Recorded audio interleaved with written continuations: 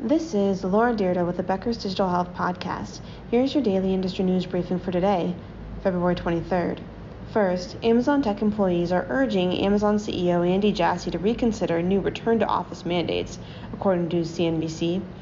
On February 17th, 14,000 Amazon employees joined a Slack channel advocating for remote work and to share their concerns about the new return-to-work policy, which requires employees to work in person 3 days a week starting May 1st. The employees also created a petition addressed to Mr. Jassy and Amazon's leadership team that calls for dropping the new policy, as employees allege that it runs contrary to Amazon's stance on diversity and inclusion, affordable housing, and sustainability. The draft reads, quote, "We, the undersigned, called for Amazon to protect its role and status as a global retail and tech leader by immediately canceling the RTO policy and issuing a new policy that allows employees to work remotely or more flexibly if they choose to do so, as their team and job role permits," end quote. Mr. Jassy argued that he and his leadership team decided it would be easier for employees to collaborate and event together in person.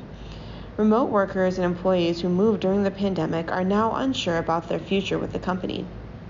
Currently, Amazon hasn't addressed whether remote employees will be asked to relocate, but Mr. Jassy said that there will be a small minority of exceptions to the new policy. 2. Apple is close to perfecting a device that would monitor people's glucose levels without pricking the skin for blood, according to Bloomberg. The secret project started in 2010 after Apple co-founder Steve Jobs, then dealing with his own health problems, directed the company to purchase a startup focused on non-invasive blood glucose monitoring. Employees used the work as part of a company with different names and badges, 12 miles from Apple's main campus. Hundreds of engineers in Apple's previously unreported Exploratory Design Group, or XDG, are developing a prototype device that would be the size of an iPhone and attached to the person's bicep.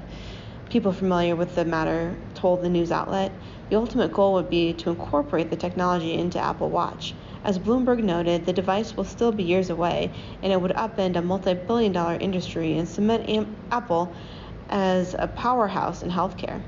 Still, the companies have tried similar projects such as Google's blood glucose detecting smart contact lenses, and those have failed. 3. Transcend Therapeutics, a biotech company focused on mental health treatment, raised $40 million in Series A financing. The company works to develop psychedelic drugs that could be used in the treatment of PTSD. Transcend will use the funding to launch clinical trials. Alpha Wave Global and Integrated Investment Partners led the financing round, bringing the company's total raise to $42 million. And 4.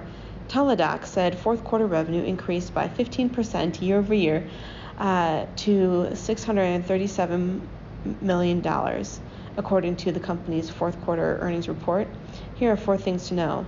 First, Teladoc reported $3.8 billion in impairment charges during the quarter.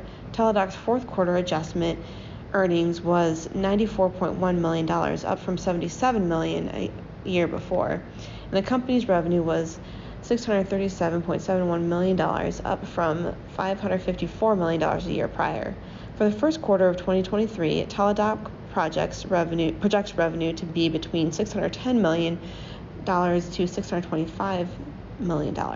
If you would like the latest in digital health and technology news delivered to your inbox every day, subscribe to the Becker's Health IT and CIO newsletter through our website at www.beckershospitalreview.com.